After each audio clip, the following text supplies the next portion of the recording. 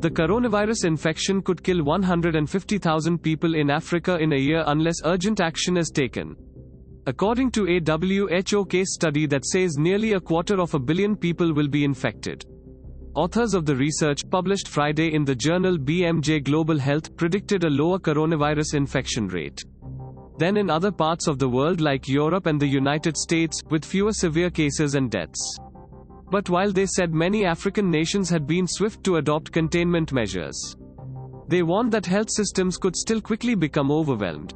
Thanks for listening to the latest News Suno. Download the latest News Suno app or visit latestnewssuno.com to listen the news in less than 60 seconds.